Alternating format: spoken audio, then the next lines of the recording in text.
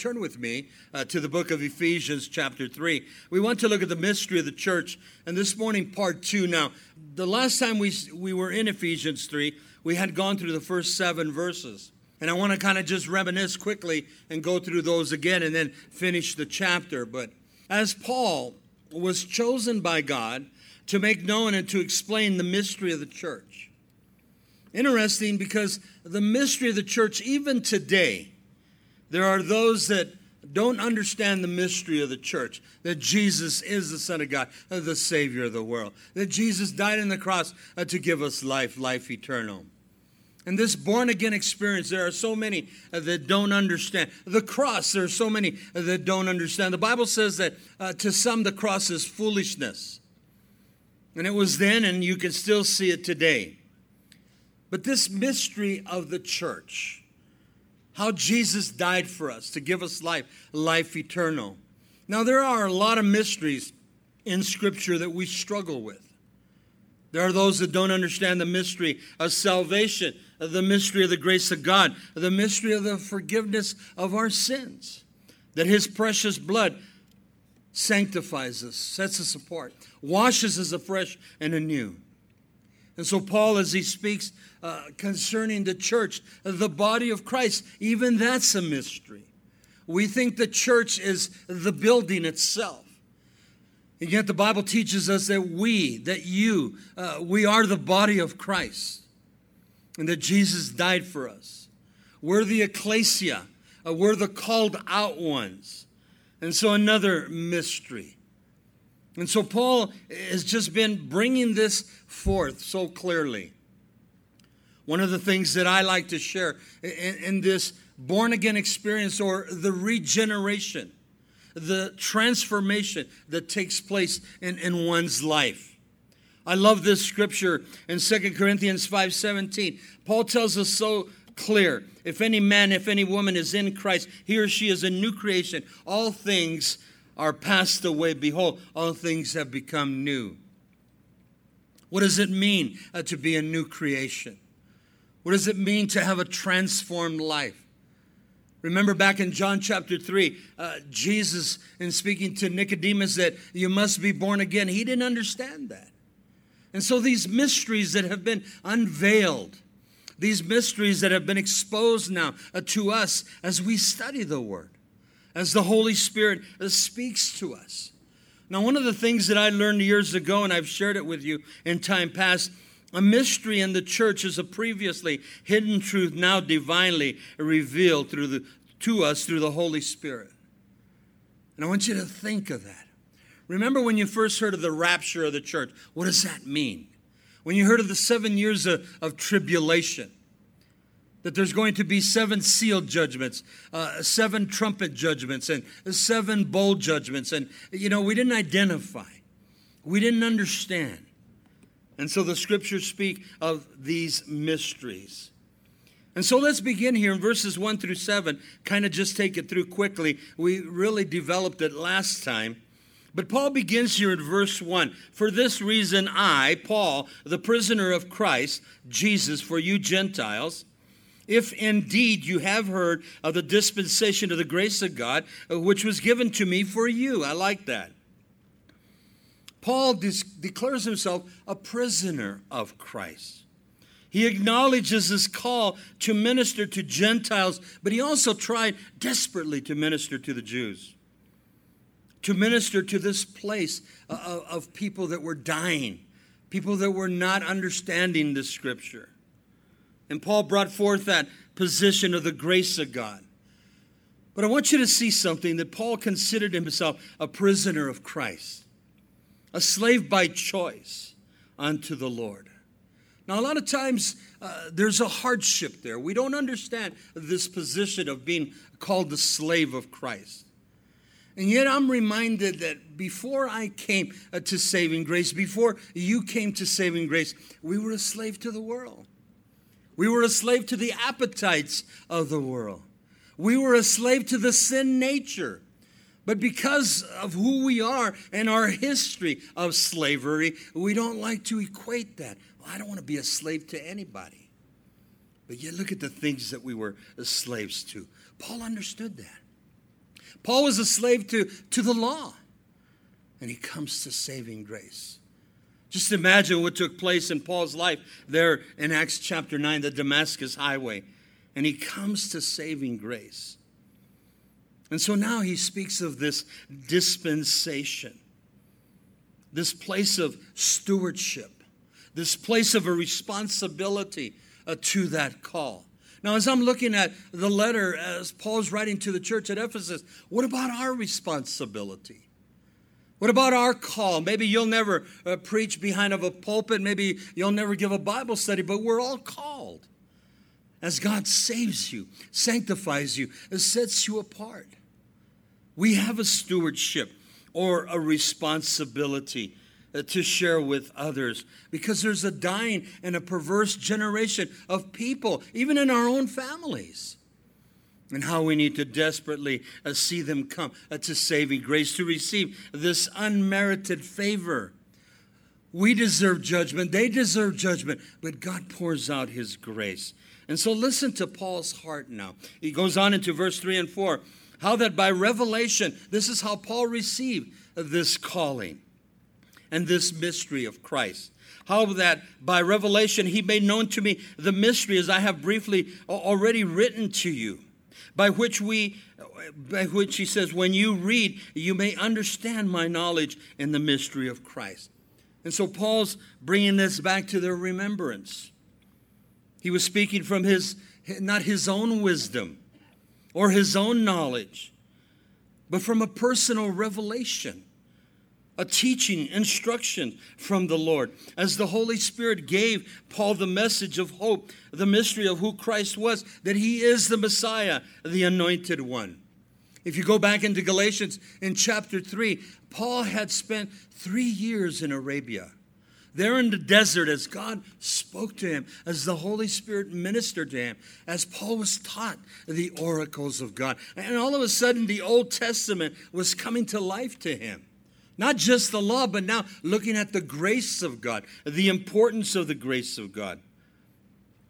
And I think sometimes what we need to understand, that grace that was given then is still the same grace today. Unmerited favor. I deserve that judgment. Paul understood that. You're going to see as we continue. Look at verse 5 now. Which in other ages, now he's speaking about this mystery, which in other ages was not made known to the sons of men, as it has now been revealed by the Spirit in his holy apostles and the prophets. And so Paul goes on to explain this mystery. God did not reveal this mystery in previous generations, but now he has revealed by the Holy Spirit to the apostles and the prophets. But let me just share this morning. This mystery was not just unveiled to Paul and to Peter and to James and to Jude and the rest of the men that we see in the New Testament. But what about us here this morning? The church, the body of Christ. The ecclesia again, the called out ones. This stewardship, this responsibility that's been given to us. Don't be content with your salvation. Don't hoard that salvation. Man, you should desire to share with others. The Old Testament says that sheep are going to beget sheep. I don't know about you, but when I came to saving grace, I couldn't hold it back. I had to share with somebody. I worked with a group of people that we would go to the bar right after work, and so I knew them. And when I went back, I shared with them. Oh, you're going to get rejection. You're going to get jeers. You're going to even be told to be quiet. But yet, how can you hold it back? And then what about your family members? To share this mystery of Christ. Paul was called to the Gentiles, but he took it to the Jews.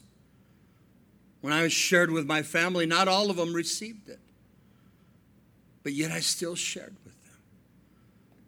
You should not be content that you're the only one saved in your family. You should not be content you're the only one that's going to heaven in your family. What about the rest of them? And you start with your own Jerusalem. Notice verse 6, Paul goes on. That the Gentiles should be fellow heirs of the same body and partakers of his promise in Christ Jesus through the gospel. And so Paul's speaking about this mystery of salvation, this secret plan, he says, that the Gentiles have an equal share with the Jews. It wasn't just something for Jews alone, and yet in a whole, the Jewish community refused it, rejected Christ. But the Gentiles have an equal share with the Jews in all the riches inherited by God's children. Both groups have believed the good news, and both are part of the same body and enjoy together the promise of the blessings through Jesus Christ. I think it's such a blessing when you see a Jew that has come to know salvation through Christ. A Jew that is considered completed now. There's a lot of them. But yet, in a whole, many have rejected Christ. And so look at Paul's heart as he comes to verse 7, at the conclusion of this first part of Ephesians 3. And then Paul declares himself there a minister. And we fit the same category. He goes in verse 7, of which I became a minister according to the gift of the grace of God, given to me by the effective working of his power, the power of the Holy Spirit. Paul was called as a minister. Now we look at Paul as one of the pillars of the church. We look at Paul as one of the giants of the New Testament, especially the epistles. He wrote the majority of them. And we sometimes have this tendency to place Paul on a pedestal. But church, I want you to see what he calls himself. Now, we understand the word minister, and you think right away, well, a preacher, a Bible teacher, etc. But the word minister here in the Greek is a diakonos. And it's a very interesting translation. It means a servant. That's it, cut and dry. Paul says, I am a servant of the Lord Jesus Christ. And the word diakonos is one who serves tables, one that cleans tables, one that does the menial tasks. And I think sometimes we need to be very careful with titles. Oh, in time past, I've given titles out in this ministry, and then it turns around and it bites you.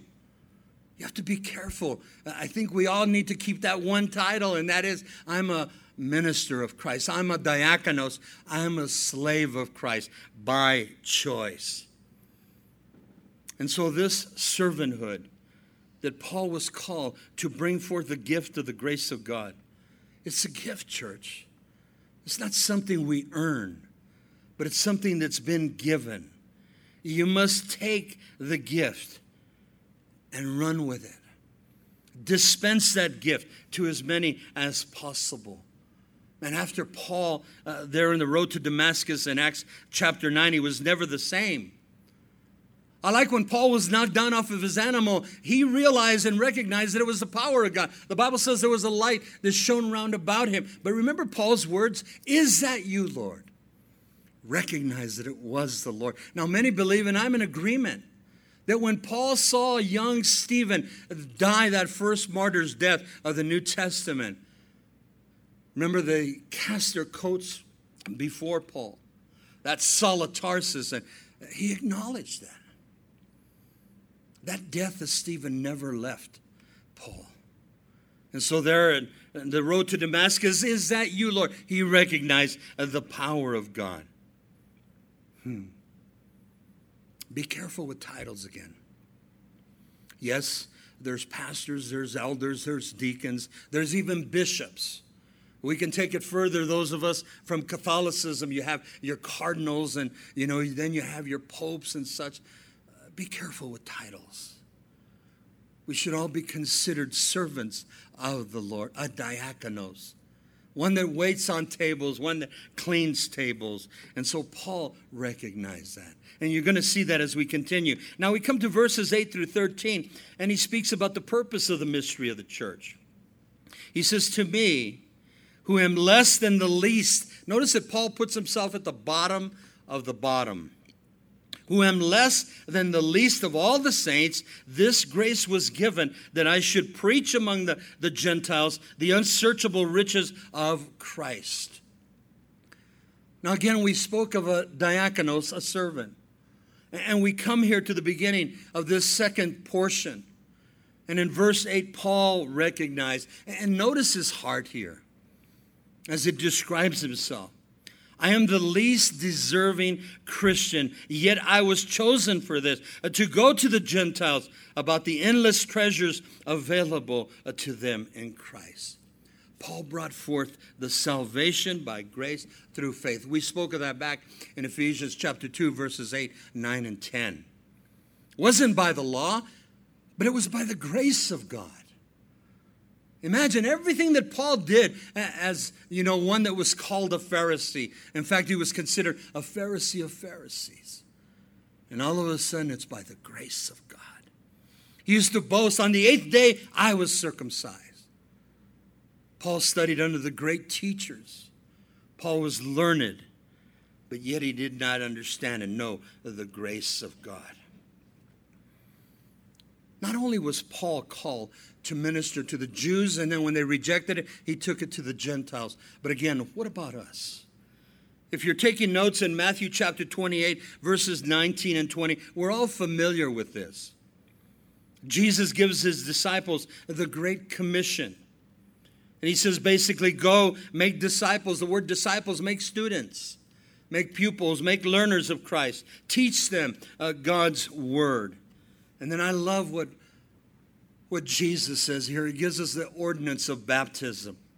Baptize them in the name of the Father, the Son, and of the Holy Spirit. There's a dangerous doctrine that's out there. It's called the oneness movement. And it takes part of Acts chapter 2, verse 38. Baptize in Jesus' name only. Be careful with that. Now, I don't have a problem if somebody comes up and says, would you baptize me in Jesus' name? But that they would believe in the Trinity, God the Father, God the Son, God the Holy Spirit. And so here's Jesus' words. Not Acts 2:38. But Jesus says, go, make students now. And then baptize them in the name of the Father, the Son, and the Holy Spirit. But go back up to verse 8 again. Paul says, who am the less and the least of all the saints? Oh, I love that. If you're taking notes, in 1 Timothy chapter 1, verse 15, Paul says, Jesus came to save sinners like me, like you. But then he clarifies, which I am the chief sinner. Don't you just appreciate that? Paul says, I'm the lowest of the lowest. And I like that because when I came to saving grace, I thought, hey, I'm the worst sinner. When you came to saving grace, you should have thought, hey, I'm the worst sinner. I think about Mary Magdalene, the woman that had 7 demons that were cast out of her. Man, she considered herself the worst of sinners. And yet Paul recognized, listen, the grace of God. The grace of God. We are but dust, but God saves that dust, doesn't he?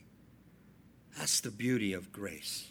Look at verse 9. He continues, and to make all see what is the fellowship of the mystery. So Paul was called to declare this mystery. The fellowship of the mystery, which from the beginning of the ages has been hidden in God, who created all things through Jesus Christ. Paul's declaring to them at the church at Ephesus, listen, I was called to teach this plan that God, the creator of all things, has kept secret from the beginning. They didn't understand it. Paul didn't understand it. In that time span, even the 3 days that he was in Damascus, there in Ananias' house, I believe the Holy Spirit was speaking to him. But again, back in, when Paul was in Arabia, there in Galatians 3, for 3 years, what was the Spirit of the Lord sharing with him? What was God? What was Jesus himself? There, I believe there could have been easily a revelation. What was Paul receiving? Such insight. All of a sudden now this mystery has been divinely revealed by the power of the Holy Spirit.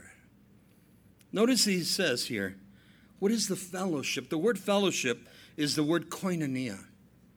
What is the communion with God? What is the oneness with God? What is this identification with God now? All because of the cross. Now, we're all familiar with John chapter 3, verse 16. For God so loved the world that he gave his only begotten Son. Such a simple verse, but have we taken it in? For God so loved the world that he gave his son for me. He gave his son for you. That Jesus was given for Paul the Apostle. I'm thinking of the picture here because back in Genesis chapter 22, remember when Abraham waited so long for his son. He thought so much that it was Ishmael, but it was to be Isaac, the son of the Spirit. And we know the story that Isaac, as a young lad, he could have been anywhere between a teen or even up into his early 20s. And God says, now take your son, your only son, up into the mountain and sacrifice him to me. The Bible tells us that, Isaac was obedient to his father. The Bible says that Abraham took the knife, was ready to plunge it into his son. And you know the story, an angel came and said, and he stopped him and he says, now God knows that you love him. But the picture there would be of Christ going to the cross. Those of you with children, would you give your child for anybody? I would not. And yet, for God so loved the world that he gave his only begotten Son. The mystery has been revealed by the power of the Holy Spirit. You see, the Holy Spirit is my teacher. The Holy Spirit is your teacher. If you're taking notes back in John chapter 16, verses 13 through 15, the Holy Spirit's going to guide you. He's going to teach you. He's going to lead you into the path of righteousness, basically. The word that he's going to guide you there in the Greek, that he will lead you to the way. And didn't Jesus say, I am the way, the truth, and the life, and no man gets to the Father but through me? The Holy Spirit. He's there to lead Paul the Apostle, to lead Peter, James, and John. And so many people think it was the apostolic time only. The Holy Spirit's still effective today. That same Holy Spirit that was poured out in Acts chapter 2 at Pentecost is the same Holy Spirit that we have access to today. Oh, I need the Holy Spirit to lead me and to guide me into all truth. And so those mysteries begin to be unveiled. Those mysteries begin to come down. And I understand. Even lightly, I understand the grace of God. I don't fully grasp it. But the grace of God, unmerited favor. He goes on into verse 10, to the intent now, this grace of God that's been given, this mystery of salvation. To the intent that now the manifold wisdom of God might be made known by the church to the principalities and the powers in heavenly places. God's intent, Paul is saying here. The word intent is God's purpose, his purpose. To show his manifold wisdom or his much varied wisdom made known to the rulers and authorities in heavenly realm. They will see this when Jew and Gentile, because he's been speaking of that Jew and Gentile are joined together in his glorious church. The Bible says that God's no respecter of persons. Now, when Paul would go into a city, he would find a synagogue and he would go into it. Generally, he was rejected, and then, he was asked to leave the city, sometimes not politely. Sometimes Paul was stoned, left to dead. But Paul would still go to the Gentile, or to the Jews first, and then the rejection, and then he would take it to the Gentiles. This mystery of salvation, though, that was given first to the Jew, and they rejected, and then given to the Gentiles. There in Romans chapter 11, Paul says that the Gentiles become the grafted in branch. Praise God that God has grafted us in. Salvation. Again, how do you grasp it? How do you understand it? The Bible says that angels in heaven, even the fallen angels, have no concept of salvation. And so he speaks of the principalities and the powers, even in the heavenly places. I'm reminded of a passage, if you're taking notes, in Luke chapter 15, verse 7 and 10. Jesus is teaching a parable, and he says this, that they rejoice in heaven when one person gets saved. And he speaks of angels there in verse 10. They rejoice. Hey, somebody got saved there at Calvary Chapel. The angels are looking at each other. Well, what does salvation mean? I don't know, but somebody got saved. That's basically what he's talking about. Now we're going to read in 1 Peter later, in chapter 1, that even the prophets, as they wrote of this salvation message, of the Messiah, which is Christ, they didn't understand it. They didn't understand the suffering Savior. But they wrote it as the Holy Spirit gave them unction. Look at verse 11 now. According to the eternal purpose which he accomplished in Christ Jesus our Lord. This was God's plan. This is what Paul's saying. In verse 11, this was God's plan from all eternity. And it has now been carried out through Jesus Christ our Lord. Now back in Genesis chapter 3, we know that man fell from the grace of God. Sin entered. God knew that was going to happen because he is the all-knowing God. And God had already made a provision, because if you study Genesis 3, verse 15, he already begins to make a way of escape. And we know that Adam and Eve went out and they sowed fig leaves. But the first animal sacrifice, because the Bible says that God placed skins on them. In order to place skins on them, there had to be an animal sacrifice. And so the first blood sacrifice that takes place. God does this, church. You know that God knew us already back in Genesis chapter 3? That plan was already set in place even for us here this morning. God knew that I was a sinner. God knew that you were a sinner and that we needed to come to saving grace. This is a mystery. What did God tell Jeremiah? Before I formed you in your mother's womb, I knew you, Jeremiah. Man, the mysteries of God. Look at verse 12 now. In whom, he says, we have boldness and access with confidence through faith in him. Now, verse 12 here is a mouthful. Because, Paul says, of Jesus Christ, I have now this boldness.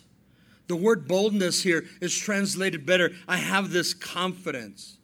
And our faith, our trust, our assurance is in him. Not in me, not in you, not in man. I have access. The word is admission. We can now come without fear of judgment into God's presence. I have 100% assurance that he has saved me. He has saved you. I know this because the Holy Spirit reveals it to you. And so those of us that maybe don't know this, then maybe you need to come to Christ. Maybe you haven't made that commitment. I was thinking of our BC days before Christ. I used to hope I would go to heaven. I used to wonder, well, am I going to make it? Maybe I'm saved, maybe I'm not. You see, I come out of Catholicism, so I was taught my water baptism is what's going to keep me. And then I made my communion, so, I felt even greater there. And then eventually, about the age of 14, I made my confirmation. So, I'm doing the sacraments. But I still wondered, maybe I'm saved, maybe I'm not saved. And then if I died in my sins, I still had purgatory to fall upon. And so you play these games even in your own mind and your own heart.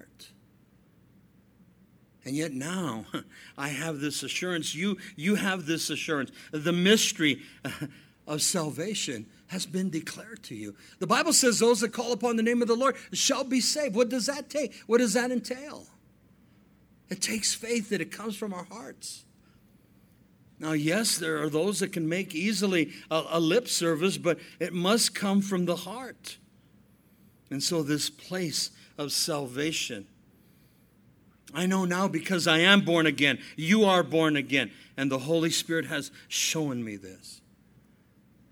But think of these writers in the time past. Think of these angels again. They don't understand. Turn with me to 1 Peter chapter 1. I want to just declare something that is so profound here. Again, we're looking at these mysteries that are so beautifully unveiled. The cross now, that it is so meaningful. I know that it's a symbol of death. And I know that Christ died on that cross to give me life. But notice what Peter writes here. 1 Peter chapter 1, look at verse 10. He says, concerning this salvation, this mystery, as we've been talking about it, the prophets who spoke of the grace that was to come to you, searched intently. I like that. And with greatest care.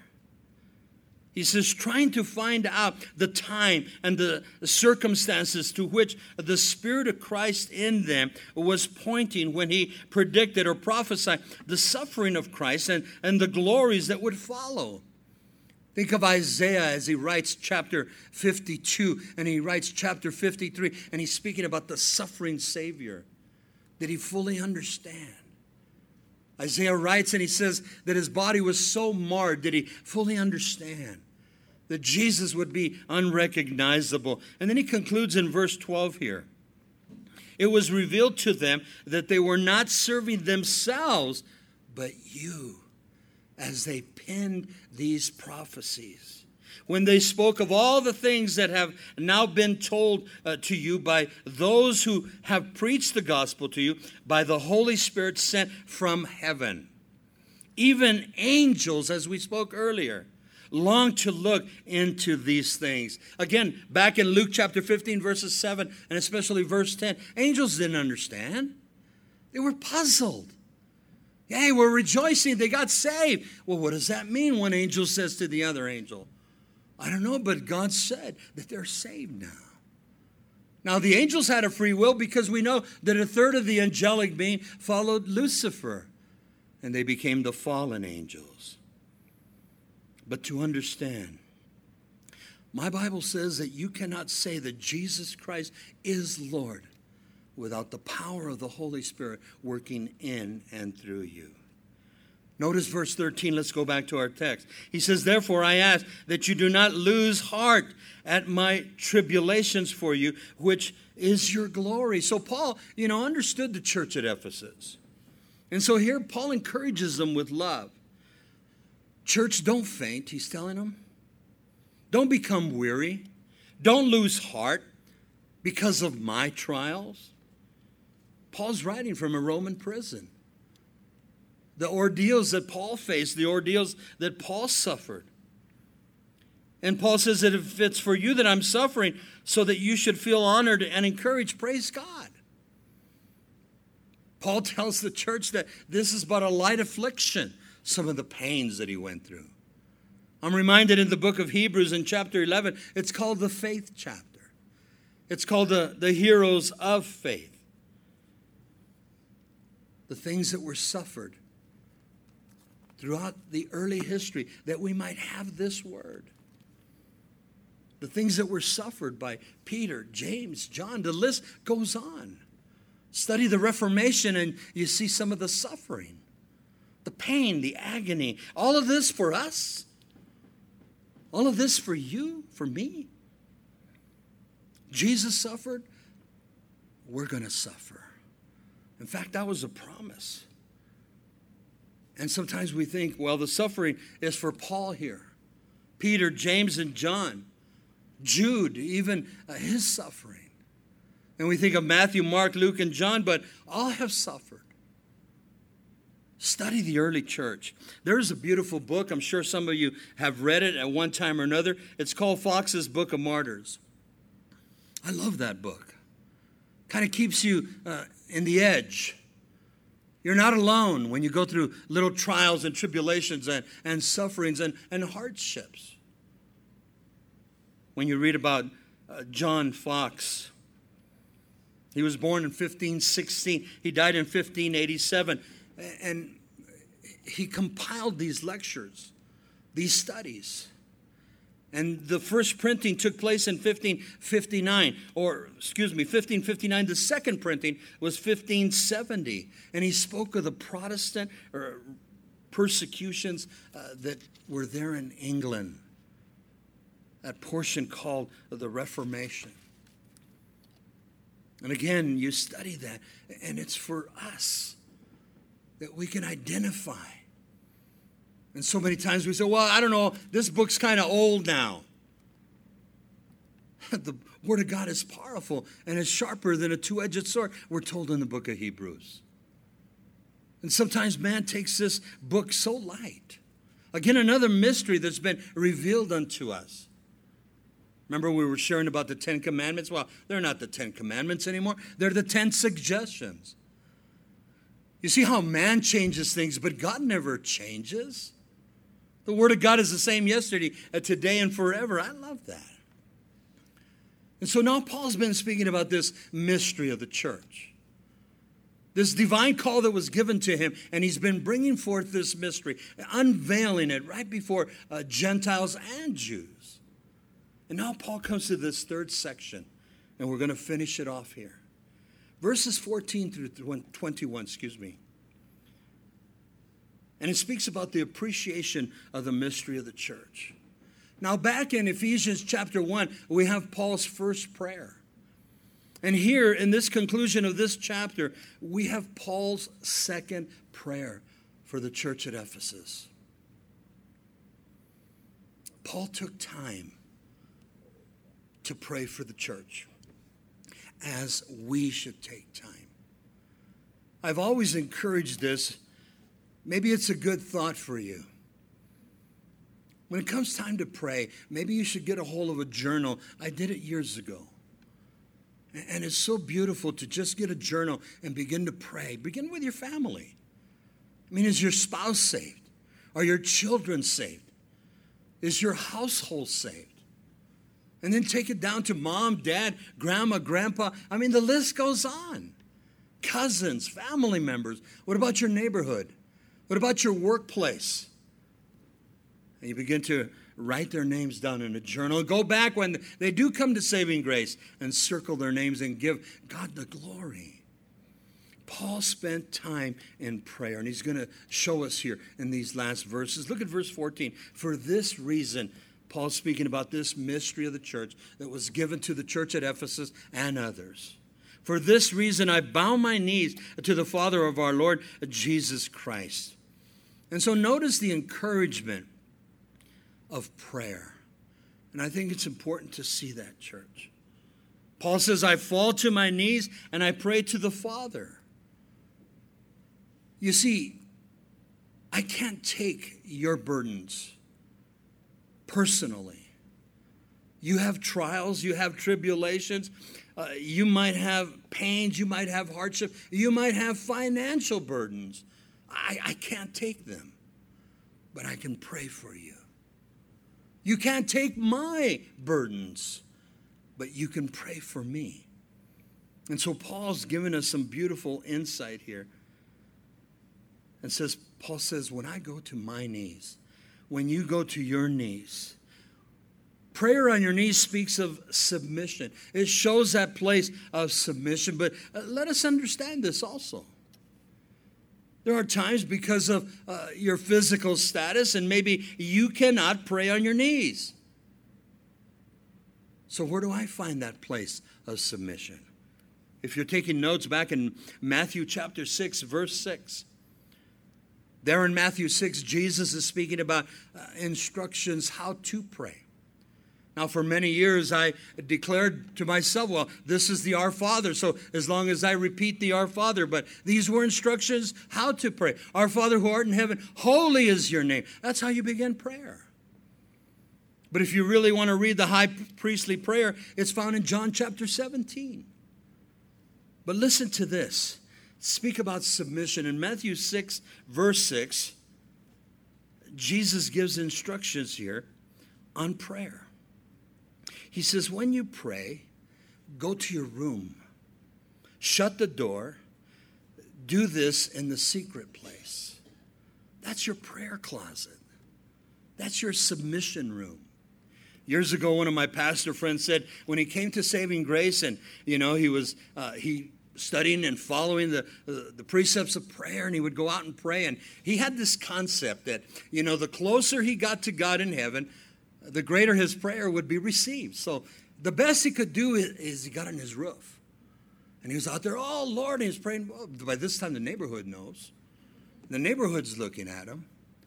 And pretty soon they're going to call the guys with the white coats, the guy's gone, bonkers. But Jesus says, go into your room. Go into your secret place, close the door, and it's just between you and God. You and God. And what did Paul pray? But he prayed for the church at Ephesus. And he prayed for other churches. We're going to see that now. Look at verse 15. He says, from whom the whole family in heaven and earth is named. So Paul's giving us insight. Man, I'm naming everybody that I can muster up in my heart, in my mind, of those at Ephesus. Now, as I went to verse 15, your commentaries go back and forth. Is Paul just speaking about the church at Ephesus? Or is Paul speaking about the body of Christ? And how do you remember everybody? When you read the conclusion of the book of Romans, Paul knew a lot of people. There was a lot of people that he spoke of personally by name.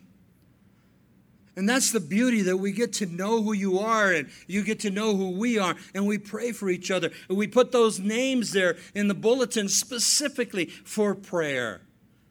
And you know some of their needs. And maybe you don't even know them personally. You don't even know them by face, but you can just lay your hands on that bulletin and say, Lord, this name right here, this person, Steve, that has this back injury, this second surgery, Lord, I pray for him. This is what Paul did at the church at Ephesus. And Paul said, Lord, bless them. And I'm convinced he knew them by name. But he says here, look at verse 15, of whom the whole family in heaven and on earth. Do we have to pray for those in heaven? No, he was giving glory to God. Our Father who art in heaven, holy is your name. But then Paul prayed for the church at Ephesus. What about for the church at Rome, the Corinthians, the Galatians, the Ephesians, the Philippians, the Colossians, the Thessalonians, the church of the Hebrews? Paul spent some time. Through the years, I've met a lot of people and know a lot of people. And maybe I don't remember their names, but many times their picture will just come to my mind. And I know God wants me to pray for them, whatever the situation might be. He says, whom the whole family in heaven and on earth is named. Again, there you go back to, writing a journal. Makes it easier. You got the names there already. And Paul continues with this prayer. Look at verse 16. That he would grant you, this is part of his prayer, that he would grant you according to the riches of his glory to be strengthened with might through his Spirit in the inner man. Paul's saying here, I pray that from God's glorious, unlimited resources, that he will give you mighty inner strength through his Holy Spirit. What a beautiful prayer. Paul prayed that the Holy Spirit would lead them, guide them, teach them into all truth that we mentioned earlier out of John chapter 16. Paul prayed that the Holy Spirit would give them power, that word dunamis, that dynamic power, that strength. You see, church, I can't do it on my strength. You can't do it on your strength. We need the power of God. We need the strength of God. Then he goes on to explain the prayer further. Look at verse 17, that Christ may dwell in your hearts through faith, that you, being rooted and grounded in God's love.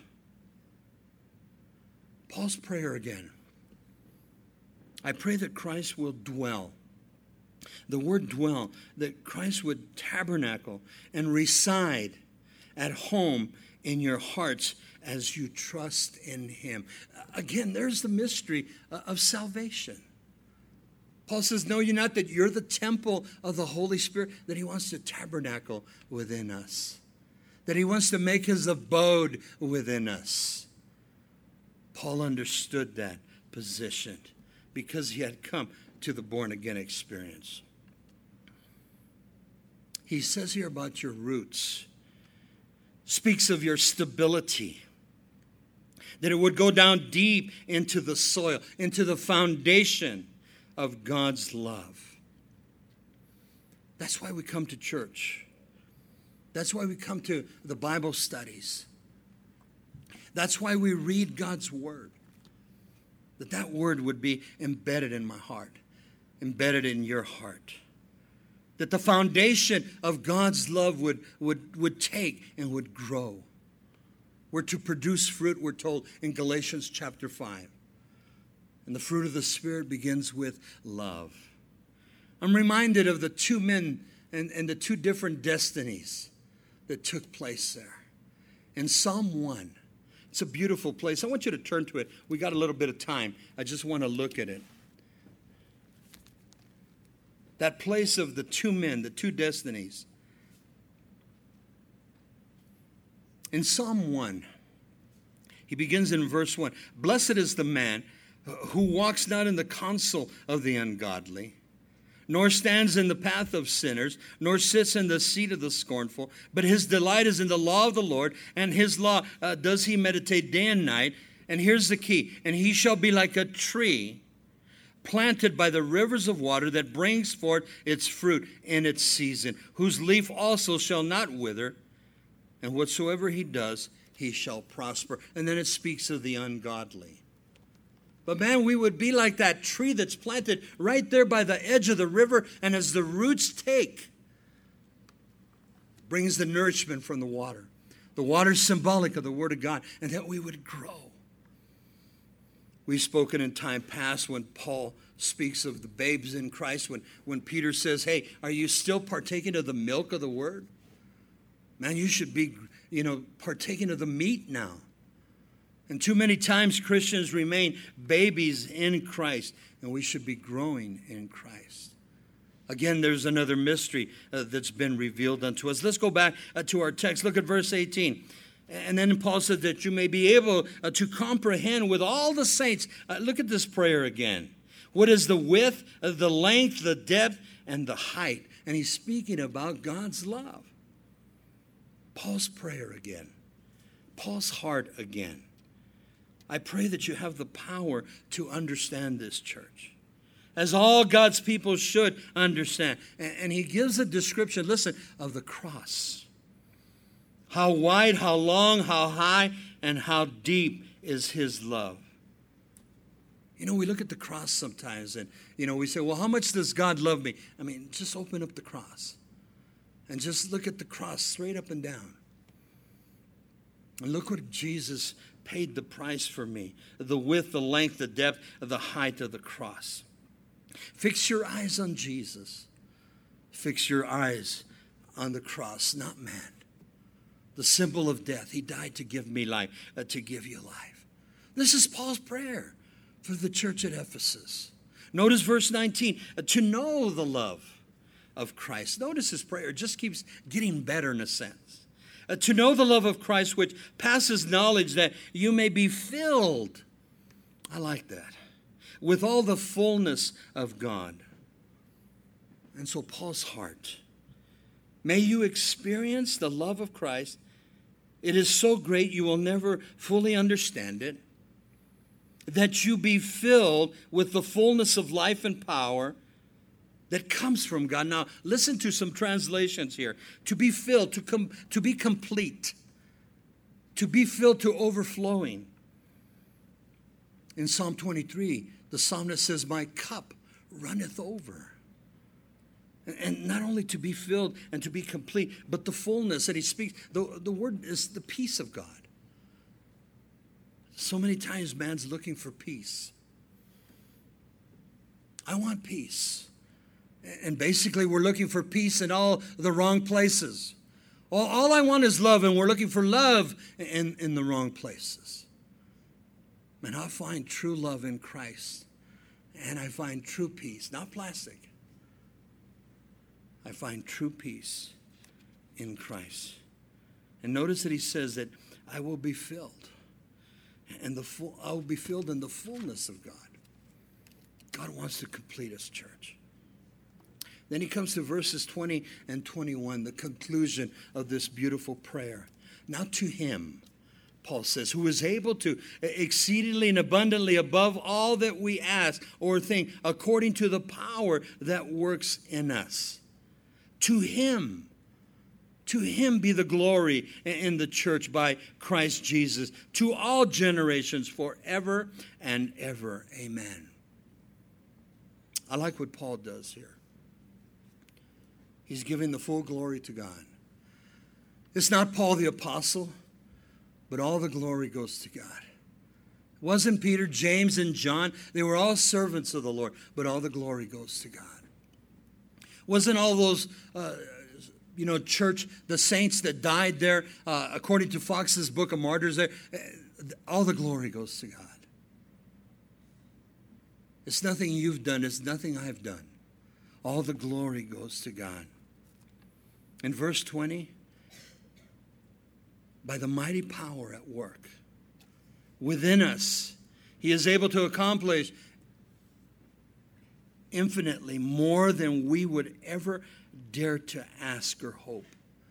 He's going to give us this power, this dunamis power, this dynamic power, this explosive power. And I like the word dunamis. It's translated in various ways, explosive, dynamic, but ability is another translation. God gives me the ability. He gives you the ability. He gives the church the ability.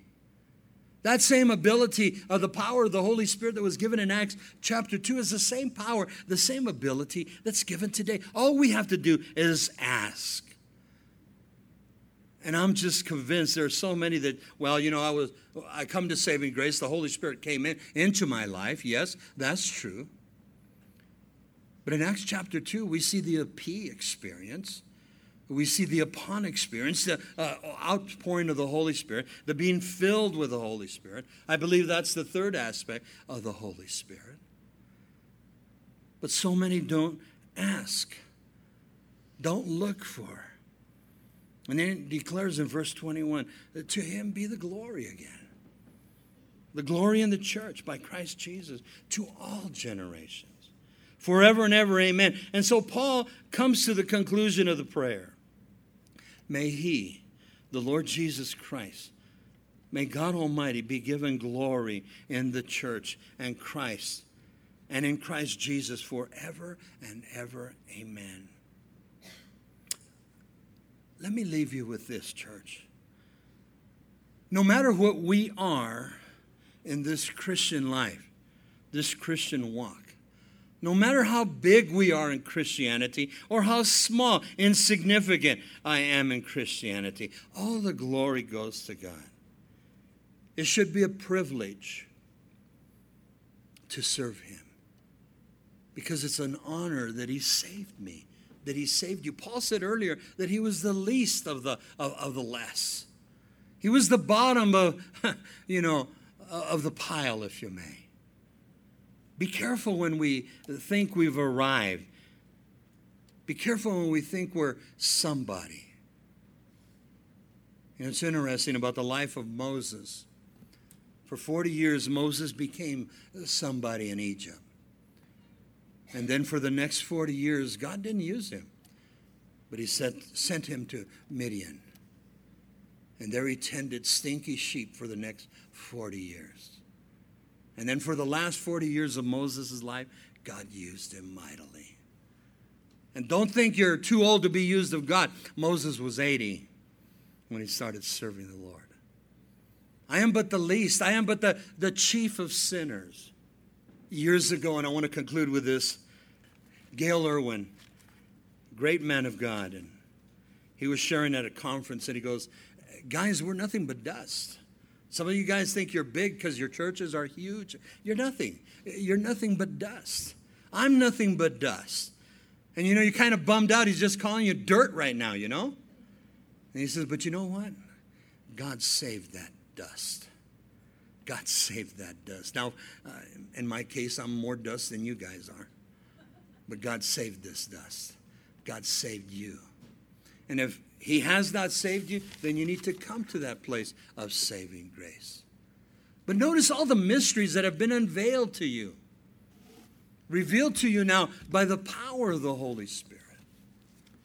Oh, that we would grow in Christ. And notice Paul's prayer for the church at Ephesus, and I believe all the other churches, that the Holy Spirit would just get a hold of us and move upon our hearts.